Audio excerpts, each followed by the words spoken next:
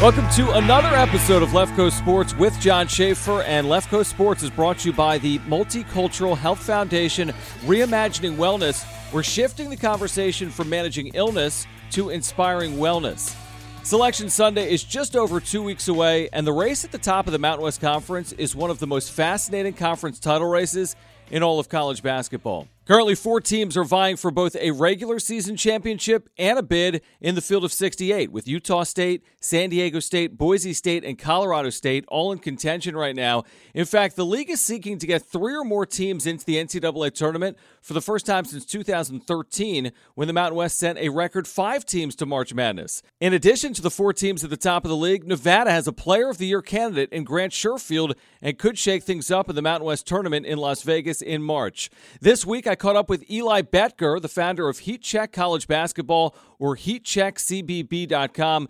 Eli has covered the Mountain West extensively and is an excellent voice on all things Mountain West hoops. If you're a fan of college basketball, you need to check out his website as well, HeatCheckCBB.com. Before we get started with today's episode, please give us an auto download on your podcast platform so you get future episodes automatically. Left Coast Sports is on most podcast platforms, including Apple Podcasts, the free iHeartRadio app, YouTube, and Spotify. And please give us a review, too. The reviews are greatly appreciated. And while you're here and listening today, give me a follow on Twitter, at John Schaefer. That's JONSCHAEFFER, at John Schaefer. Could the Mountain West actually send 4 teams to the NCAA tournament this year? Plus, much more about the state of the league in this wild 2021 season. Here's this week's episode of Left Coast Sports with Heat Check College Basketball founder Eli Betger. All right, so Eli, what do you make of the year that the Mountain West is having with 4 teams right now in contention for a potential NCAA tournament bid? Yeah, it's not what I was anticipating heading into the season. I had San Diego State as a pretty firm front runner for the league title once again, even despite the losses of their 3 senior starters. But it's been a busy race up top. I think Boise State has lived up to the potential, but especially the emergence of Colorado State and Utah State. I think both of these teams are pretty far ahead of schedule. They're still both pretty young. Colorado State doesn't have a single senior on their roster. Utah State, a pretty young team as well.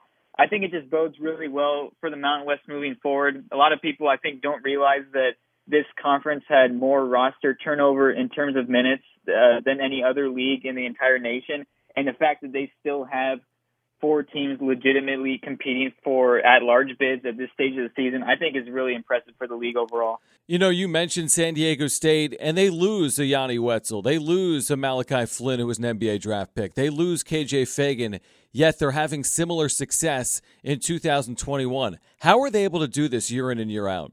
Yeah, it's been really impressive, and I think there were some hiccups along the way this season. I mean, they started off with kind of these slam dunks against UCLA and Arizona State. I think everyone kind of assumed that it was the San Diego State of last year. But this team is pretty different in how they operate. I think that they're kind of getting back to the way they were defensively, maybe under the final few years of Steve Fisher, like really playing hard-nosed defensive basketball. I think that's what gets them, to be able to have these lengthy winning streaks. But when you have a mix of really solid defense and also this perimeter attack, you have Matt Mitchell, who can knock down baskets like crazy, Jordan Shackle and Terrell Gomez, and even Adam Seiko coming off the bench and doing what he's been doing.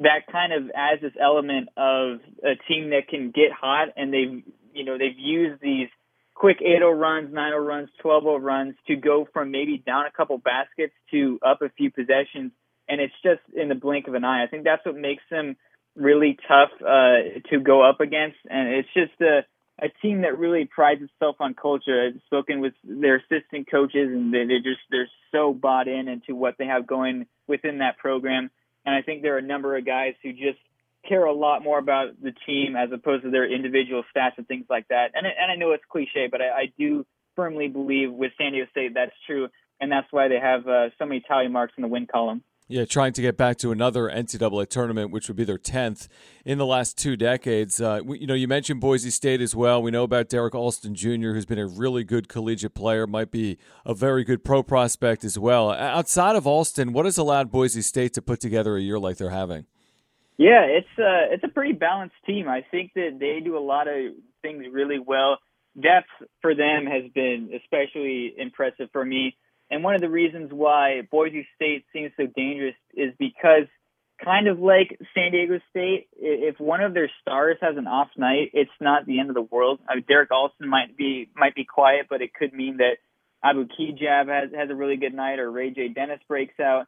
Marcus Shaver has been phenomenal of late. And even Laden Armouche has had some really strong performances, and he, pretty much locked down Neemias Queta to win that series, which is just especially impressive considering, he's coming from East Tennessee State as a transfer. He's going up against a future pro. When you can have these types of guys who just kind of rise when the moment gets bigger, especially if someone else is having an off night, I think that's what makes Boise State so good. And, they're not going to wow you with any, particular facet of the game. I think they just play really good basketball. They're balanced, and they have a number of guys who can give you 15 and can lock you up on the defensive end. And it's just a team that I think a lot of people, especially me, I had some question marks about how this would all come together.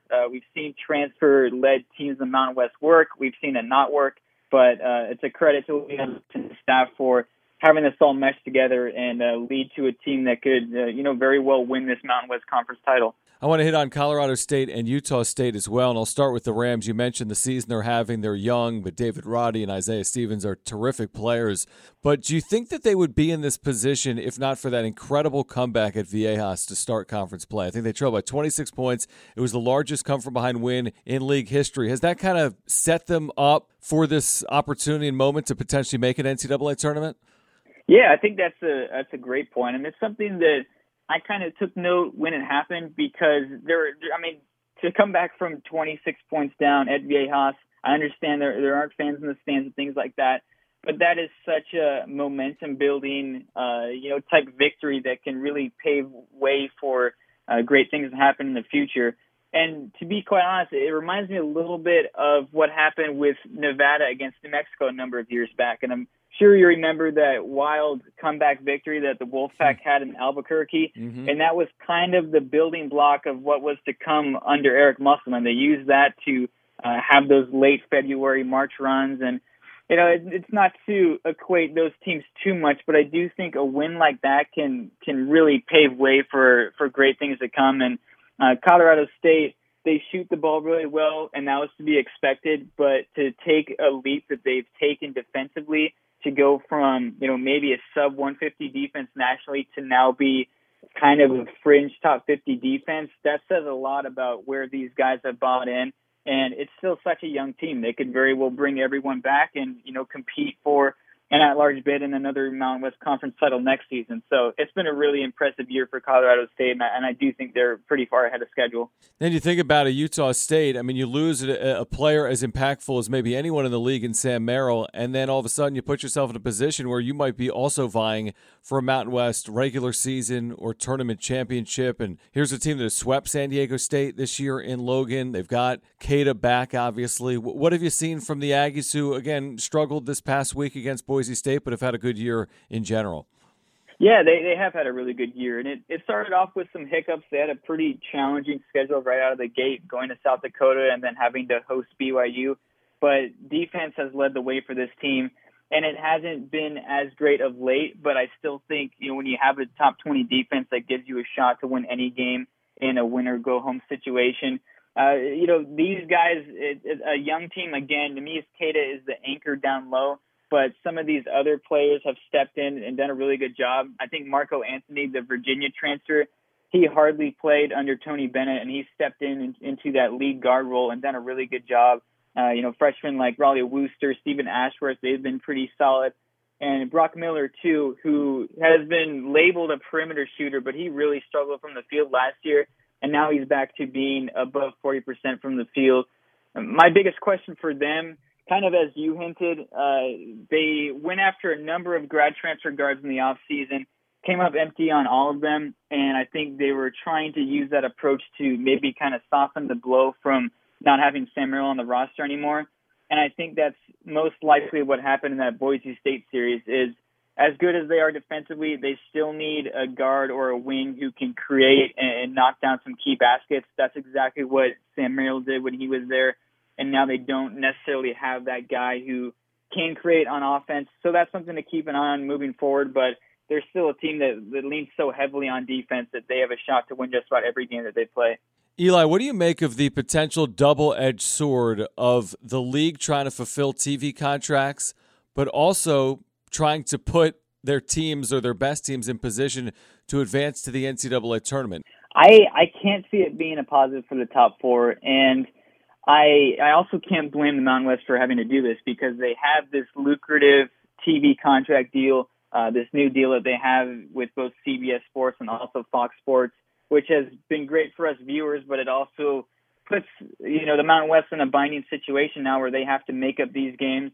And I also think a big portion of this decision is also to try to create competitive balance. Pretty much each of these top four, top five teams have some sort of gripe about how the schedule has played out. Boise State has a really back-ended schedule. Colorado State got all of their big games out of the way, and now they can kind of coast, but they have potential makeup games against New Mexico, which I'm sure they want to get on their schedule so that they can get a couple easy wins and improve those efficiency metrics. But overall, it's just trying to make a perfect solution out of an imperfect problem. I don't think that this is going to wind up helping anyone because, to be quite honest, I think San Diego State is probably the only team that is kind of in that lock conversation in terms of having a bid for March Madness.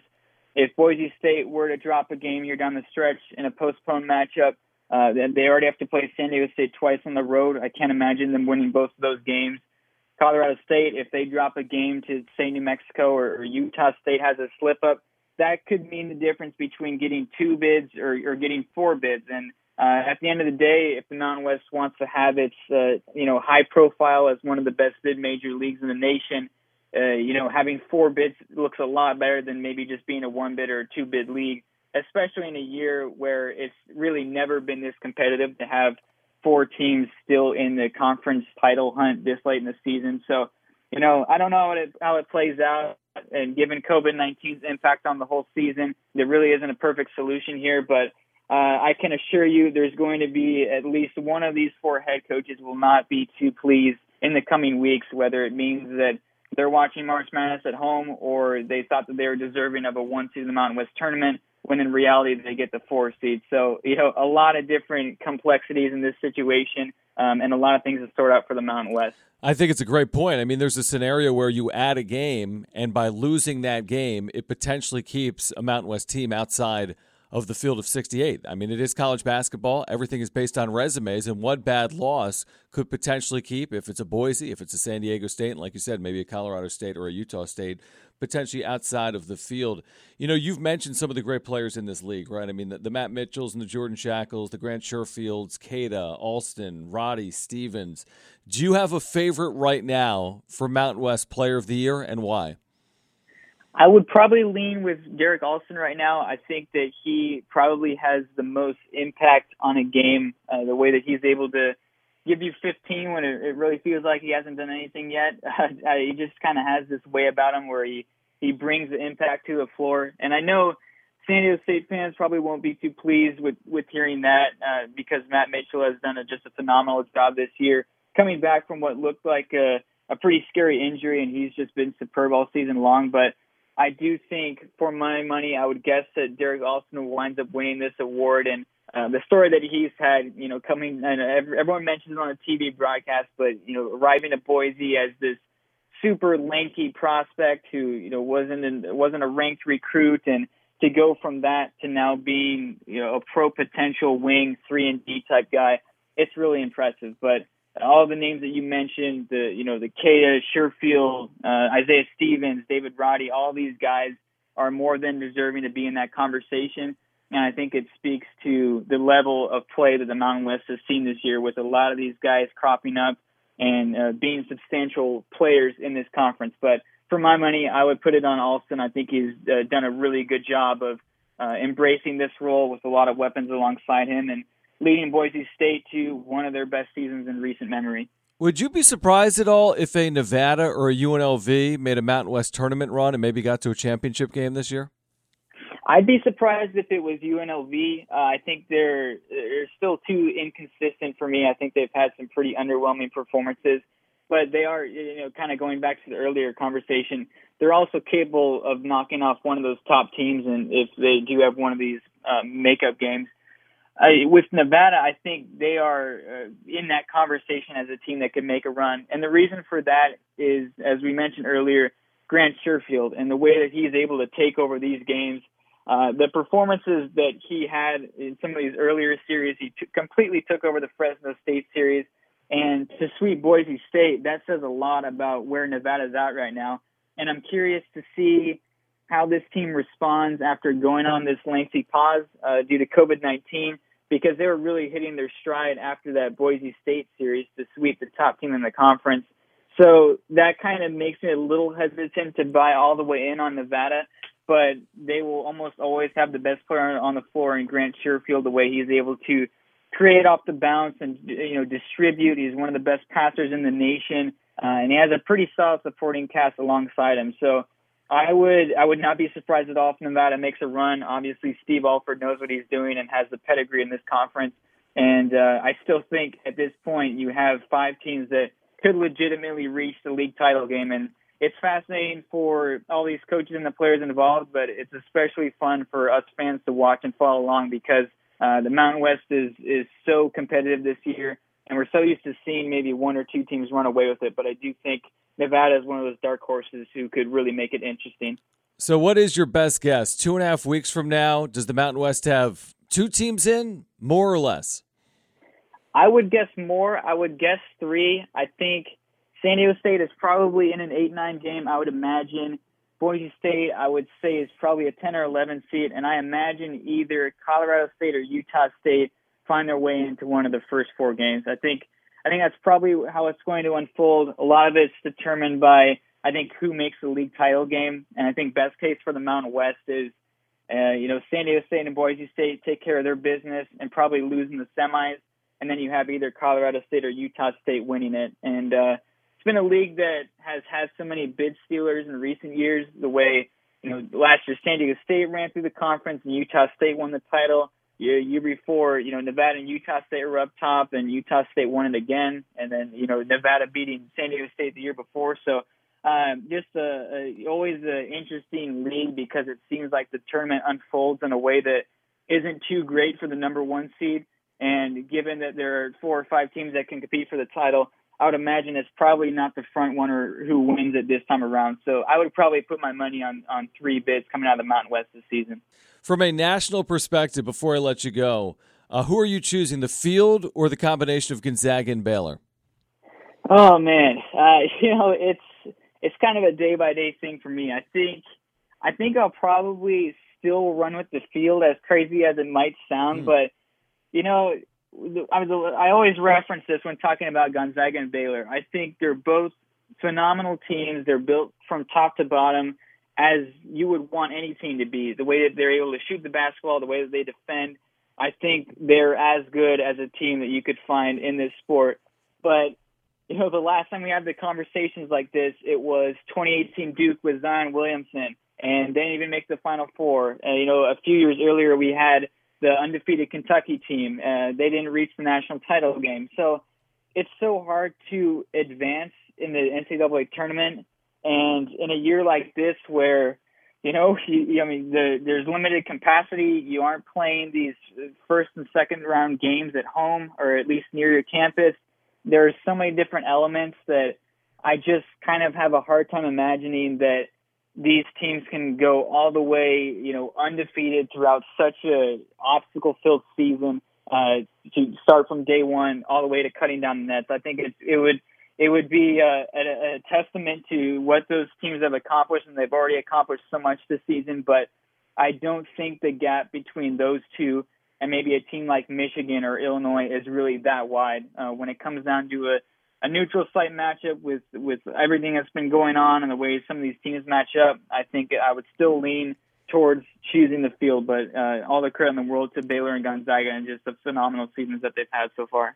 Eli, tell our listeners about your site, what they can find there if they're college basketball fans. HeatCheckCBB.com. Yeah, heatcheckcbb.com, as you mentioned. We're covering college basketball from a national lens. Definitely a high emphasis on mid-major and low-major teams. We definitely like finding some of those lesser-known stories in college basketball, but a lot of great things on the site. One of our bracketologists, I should say, is one of the highest ranked in terms of accuracy in the entire nation. We have plenty of analytics and stats on the site as well, rankings and things like that. Definitely covering a lot of different topics, previewing conference tournaments, looking at March Madness trends and things like that. So a lot of different things to get people prepared for what should be a really fascinating March Madness, and I'm definitely looking forward to it. It should be a good time. It's amazing. March is almost here. Eli, we appreciate your time, and thanks for doing it today. Yeah, thanks so much. I really appreciate it. Thanks again to Eli Betker for joining us today on Left Coast Sports. HeatCheckCBB.com. Bookmark it. Excellent resource for college basketball fans. Make sure to check it out throughout the month of March. If you haven't already, please subscribe and auto-download future episodes on whichever podcast platform you're listening to this podcast on. And please leave a review as well. And once again, follow me on Twitter at John Schaefer. That's JONSCHAEFFER. Also, coming this March to your view, Advance to Indianapolis, a 4-week college basketball tournament show that follows local teams and players on their journey to a national championship. Each week, Advance to Indy reviews the previous weekend's rounds and looks ahead to the upcoming weekend. Each show airs 4 times per week with 16 total shows airing throughout the tournament. Advance to Indy includes interviews and expert analysis, along with local stories on the teams, players, and fans that make the madness of March so much fun. For more information, visit yourview.com. That's YURVIEW.com. Next week on Left Coast Sports, we'll take an inside look at the UCSB Gauchos trying to reach the NCAA tournament for the first time since 2011 out of the Big West. Thanks for listening. We'll catch up again next week right here on Left Coast Sports with John Schaefer.